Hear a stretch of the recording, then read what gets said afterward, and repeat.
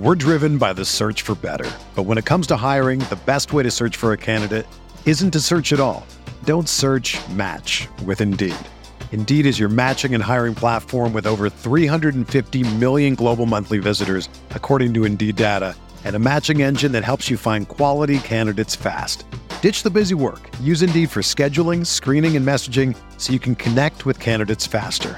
Leveraging over 140 million qualifications and preferences every day, Indeed's matching engine is constantly learning from your preferences, so the more you use Indeed, the better it gets. Join more than 3.5 million businesses worldwide that use Indeed to hire great talent fast. And listeners of this show will get a $75 sponsored job credit to get your jobs more visibility at Indeed.com/Blue Wire. Just go to Indeed.com/Blue Wire right now and support our show by saying that you heard about Indeed on this podcast. That's Indeed.com/Blue Wire. Terms and conditions apply. Need to hire? You need Indeed. Hello and welcome to the True Faith Matchday Review podcast in association with FansBet and sponsored by our patrons. Thank you very much to our very loyal patrons. We couldn't put this out for free without you. And if you enjoy this and you're not a patron, do consider subscribing. It's a wonderful New Year's resolution to make, to listen to more podcasts. Very wholesome thing to do. We'll try and keep them wholesome.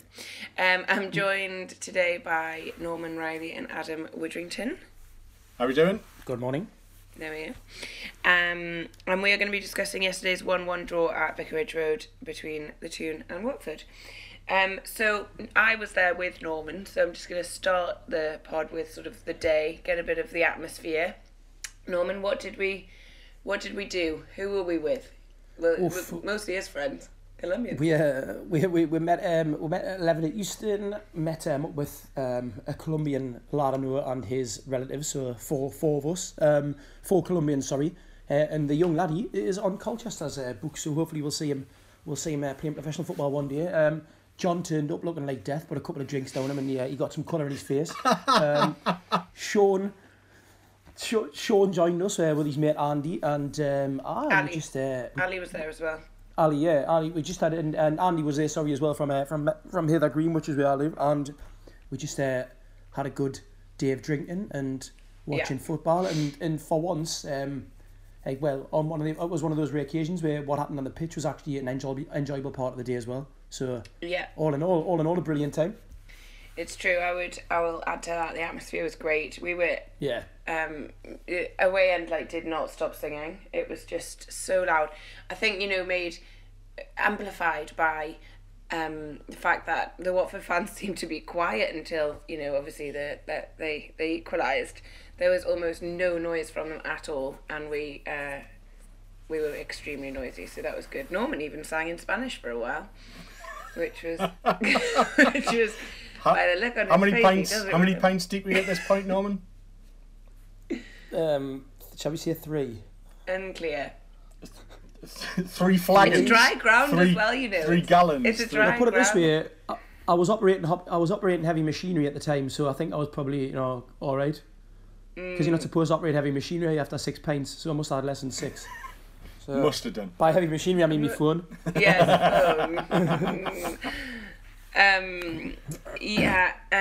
Okay, so Adam, I'm going to come to you now. The team sheet came out, obviously, as usual, about an hour before.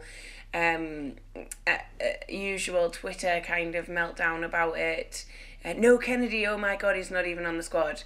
What was your reaction to all of that? To be honest, I mean, if you've been watching Newcastle United for the last month, it's probably not a huge shock. You might have thought he might have, made the subs bench, but ultimately he's contributed very little. His attitude's been poor. Whether he's been injured or not, he obviously had that ingrown toenail that's caused him a bit of bother. Whether that's still caused, I mean, I don't want to completely lambast the lad if he is carrying an injury and he's not quite up to scratch yet. But I think the players that came in there was an even bigger meltdown for Liverpool when it was Joselu and Muto starting up front. So the return of Rondon, I mean, forget the Liverpool game, this was the big game of the week. This was the huge game. This is what you keep Salomon Rondon refreshed for. And, he absolutely, he paid back. In terms of that rest, I don't think he would have been half as sharp as he was yesterday. And you look at the disallowed goal as well as he was. Had he started at Anfield and he'd been blown out of his arse about 70 minutes only days ago, I don't think we would have got the impact, and I think we would have lost against Watford had he not. So, great to see sort of Federico Fernandez back, but obviously he went off at half time for the second time in a few weeks, so that's a little bit worrying for the forthcoming game against Man United. But in terms of the team sheet, we knew we were going to play 5 at the back. We knew Richie was going to be left. We knew Yedlin was going to be right. We knew that it was either going to be Hayden or Longstaff, and it was always going to be Hayden out of those two in the middle. Yeah.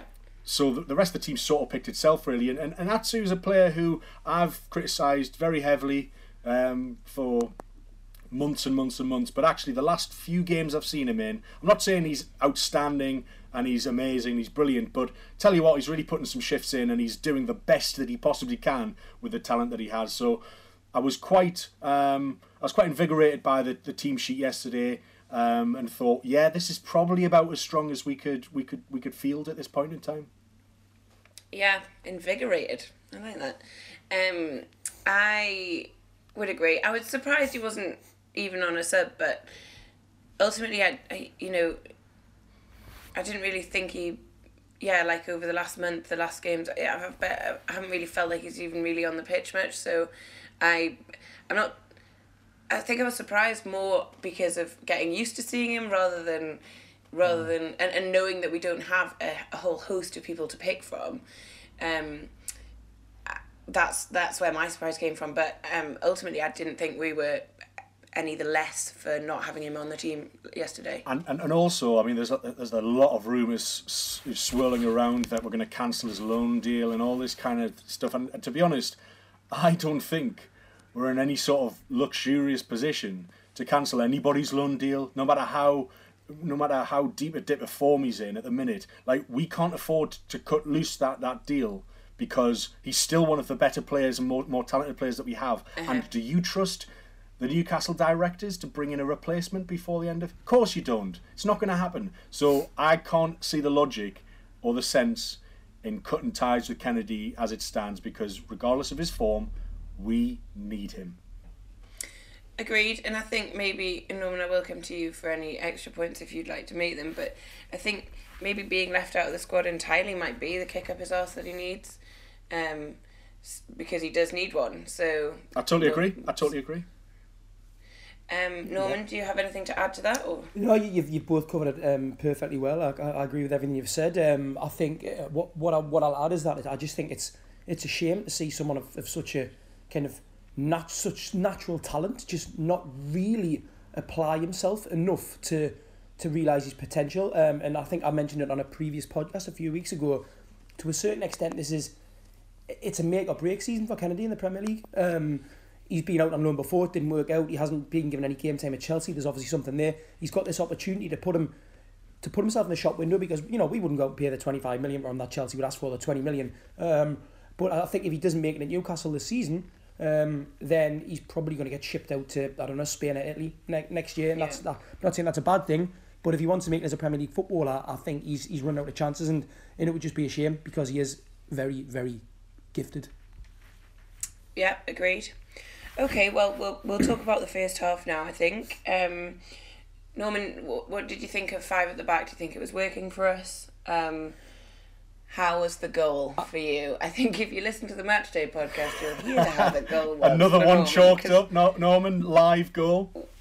Once again, yeah. Honestly, Norman, I think Ron Don needs to start paying me commission. I seem to I'm catching all of his goals live. I'm sure it's down to me. The 5 at the back worked beautifully. It worked absolutely beautifully. The reality is Watford, as we expected, dominated the ball, but clear-cut chances. I can only think of the Deulofeu chance, and that wasn't through anything particularly good by Watford. That was just miscommunication between the 3 centre halves. You could see it. There was far too much space opened up, and it was put on Deulofeu's toe. Fortunately, Deulofeu isn't. He's not particularly good when he's got a lot of time to think. With regards his finishing, he can score beautiful goals, but he's not a composed centre forward, let's say. And that was all I can think of. And the reality is, until sort of Decore and Deeney came on, obviously we lost Fernandes. That was a massive blow, I thought. But for me, the actual key was Isaac Hayden having to go off with exhaustion, basically. Him and Diarmé had really screened the defence. They were just an absolute brick wall. Watford just weren't breaking through. And obviously Hayden goes off. And who do we bring on? Who can we only bring on? Shelvey. If it had been Key coming on for Hayden, I don't doubt I think we would have hung on and won that match. I genuinely think we would have hung on and won that match. But he obviously his options are limited. He has to bring on Shelvey for an exhausted Hayden. Shelvey automatically being on the pitch is going to open up more space due to the type of player that John Joe Shelvey is. He's not a defensive screen, and that's I think that is what ultimately hamstrung us. And as I said yesterday, they have got players of the quality of Deeney and Decore to bring off the bench.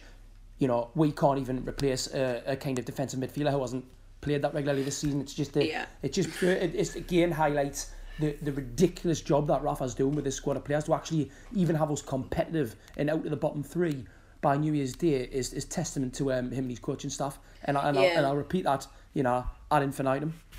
And just to add to that, I mean, several people pointed out on Twitter last night that we're still starting with nine of our players are still starting who are on our championship side. Unreal. And we're out of the drop zone. Like, that is a massive testament to the skill of our management. Adam? I was just going to ask Norman, it's a really interesting point you make about communication at the back, because I've noticed that, and it's almost been matching Lascelles' return to the side, that the communication at the back, certainly in a back three, is really sketchy at the minute. If you recall, I believe it was the first sort of 5-10 minutes of the Fulham game, Lascelles and Schär were just absolutely all over the place together. They had, and we've seen, I mean, Lascelles' form hasn't been tremendous. I mean, some of his passes yesterday were baffling, to be honest. But I mean, you know, I didn't think he had the best game against Fulham, all told, but he made a really important challenge at the end. But I just worry that, you know, without Fernandes there, do you remember when we had Clark, Schär, and Fernandes at the back? That probably seems our most stable back three. Now, actually, in a way, I don't want to discredit Paul Dummett, because I thought he was actually one of our best players yesterday, and I'm really, really pleased to see him back in the team, because he's really, really dependable. If you put him. If you ask who I wanted this in the back three between Lascelles and Dummett, it's Dummett every single time at the minute, because I just think he's so much more assured. But what are your guys' takes on the communication and sort of what's changed, and why are we so shaky all of a sudden?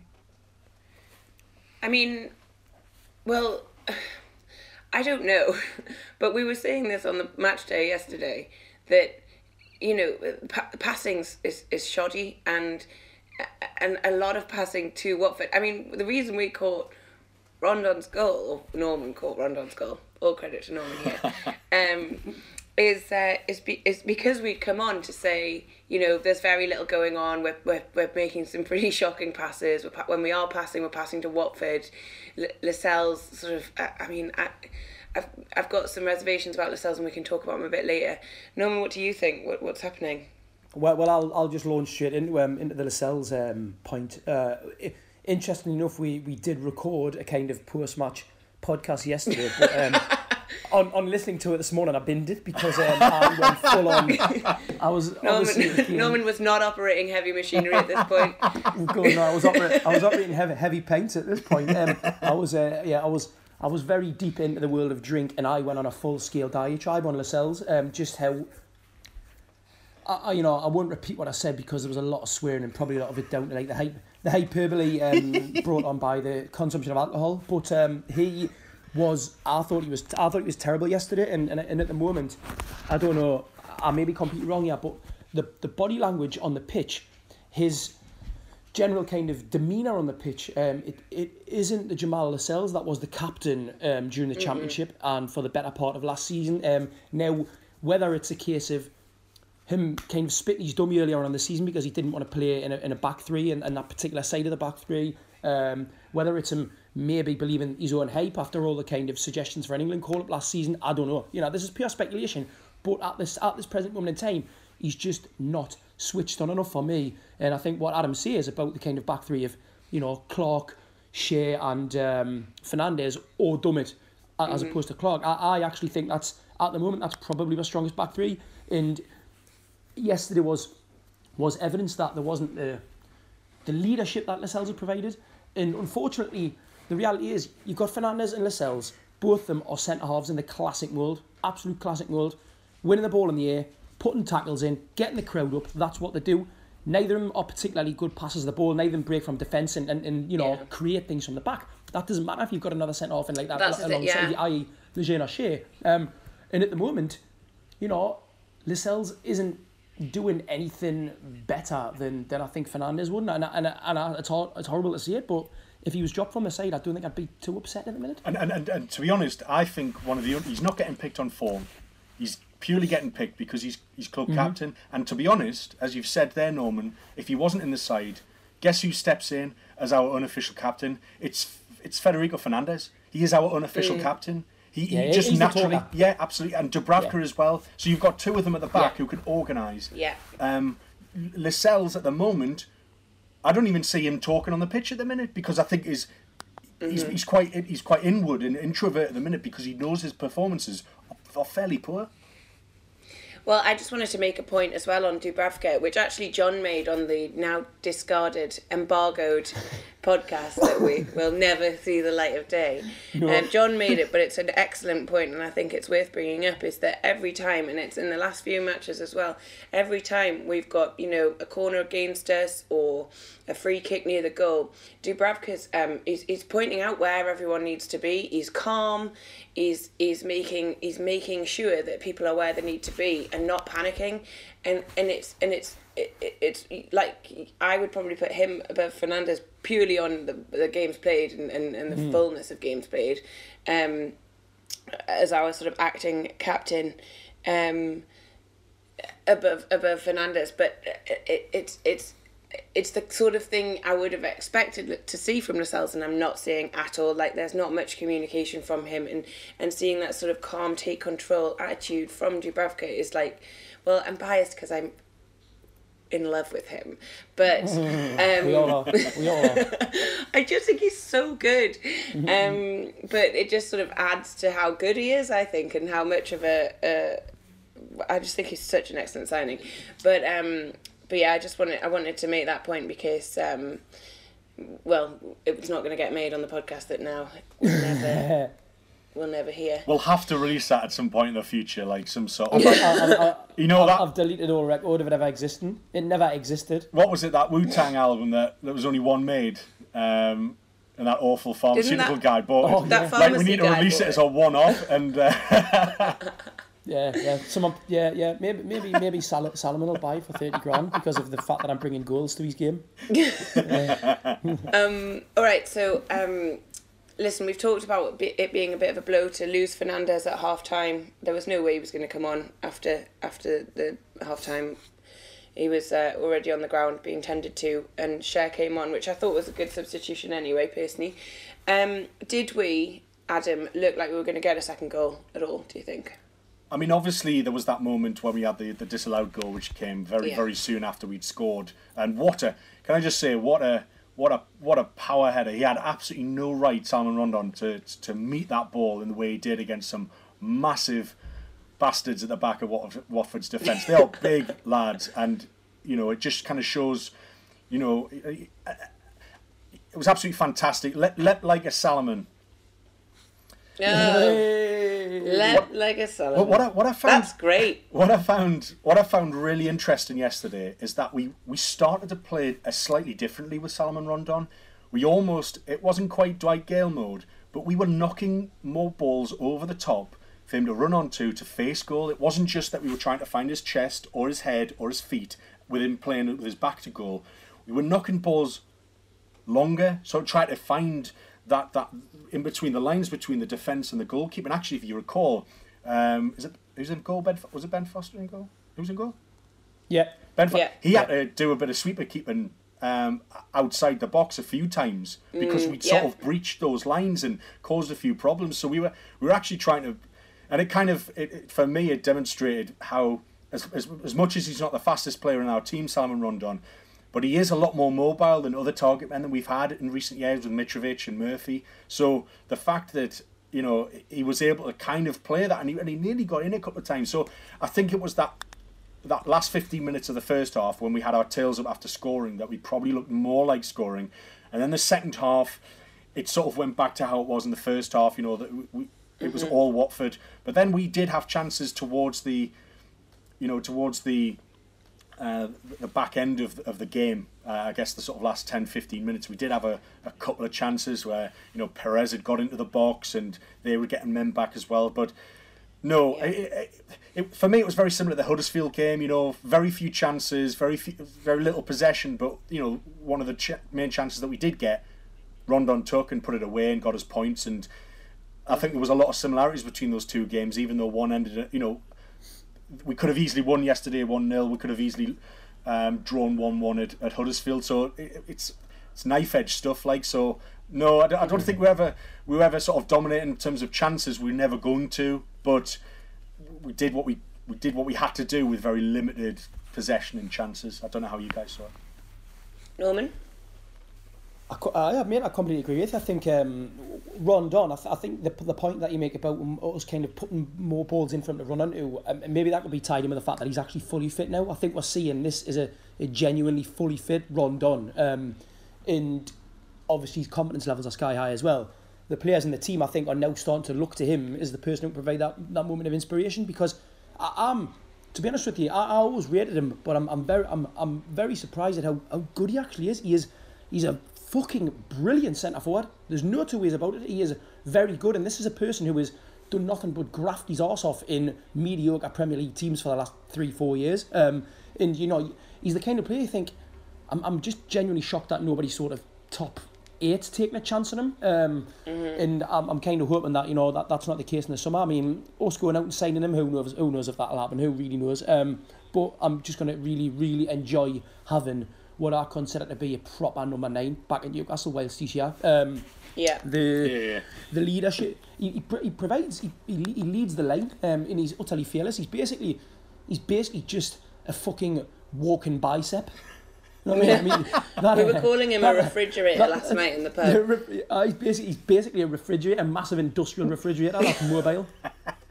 That is what he is. Well, I mean, I love him. You saw immediately the difference yesterday when a ball got knocked over to him. And this is versus Joselu and Liverpool, and maybe that's an slightly unfair comparison. But immediately traps the ball, he allows his runners to come past him, and he lays it off. And it's something so damn simple that we don't get from Joselu. And it was just immediately, the first time he did that, I thought, God, we just didn't have that at all against Liverpool. So He's also... Sorry, go on. I was just going to say, he's also like, I mean, you know, it's hyperbolic, the song that we, you know, Shit Scared of Rondon, everybody's singing that at the away end. Great song though. Great, you're shit scared of Rondon. Yeah. To the Watford defence. But I think there is an element of that. He's so big. he's such a unit that I think, you know, a good-ish defence should be a bit scared of him. He's a smiling assassin.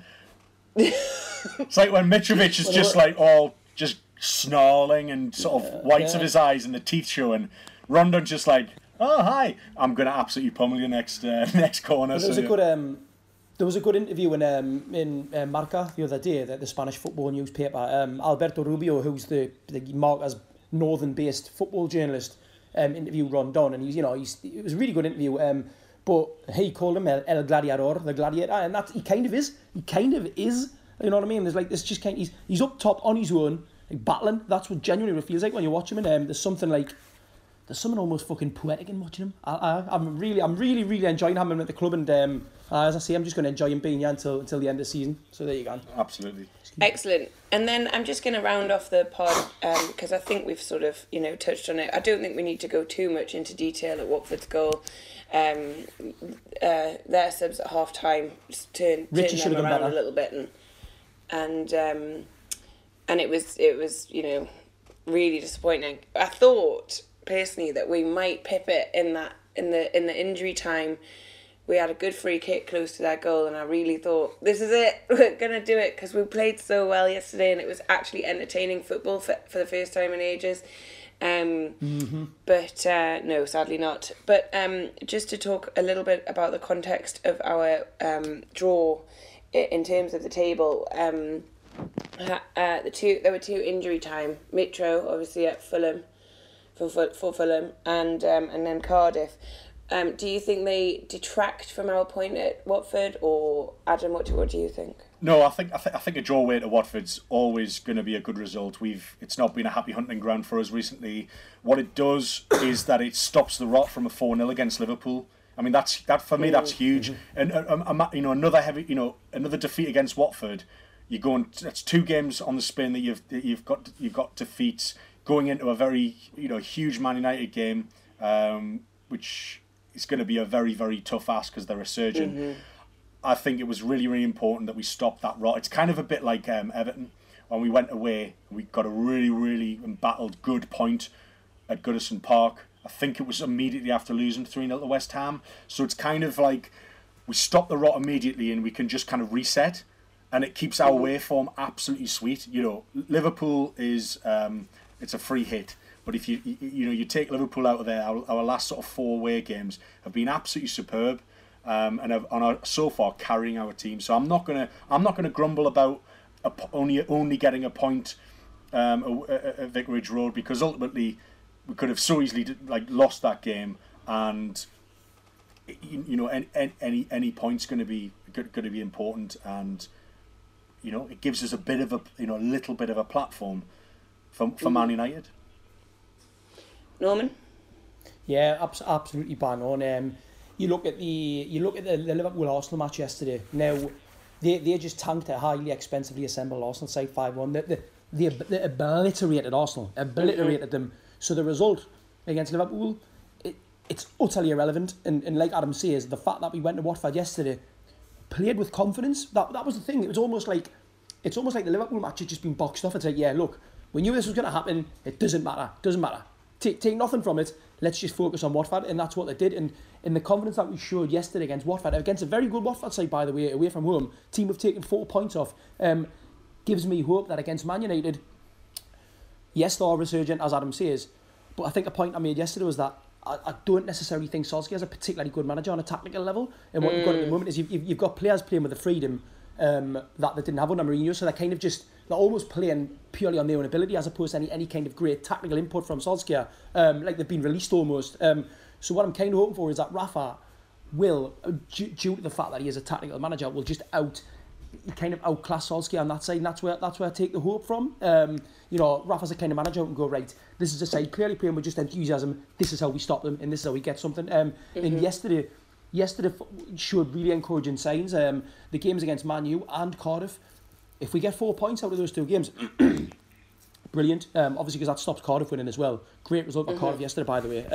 But you know what? Cardiff won, Fulham won. They're still below in the table, and that's what we've got to cling to. And we've got to take the positives from the Watford performance, and hopefully, like a raucous St James's Park on the second, just like it was last season against Man U. And who knows? Really, who knows?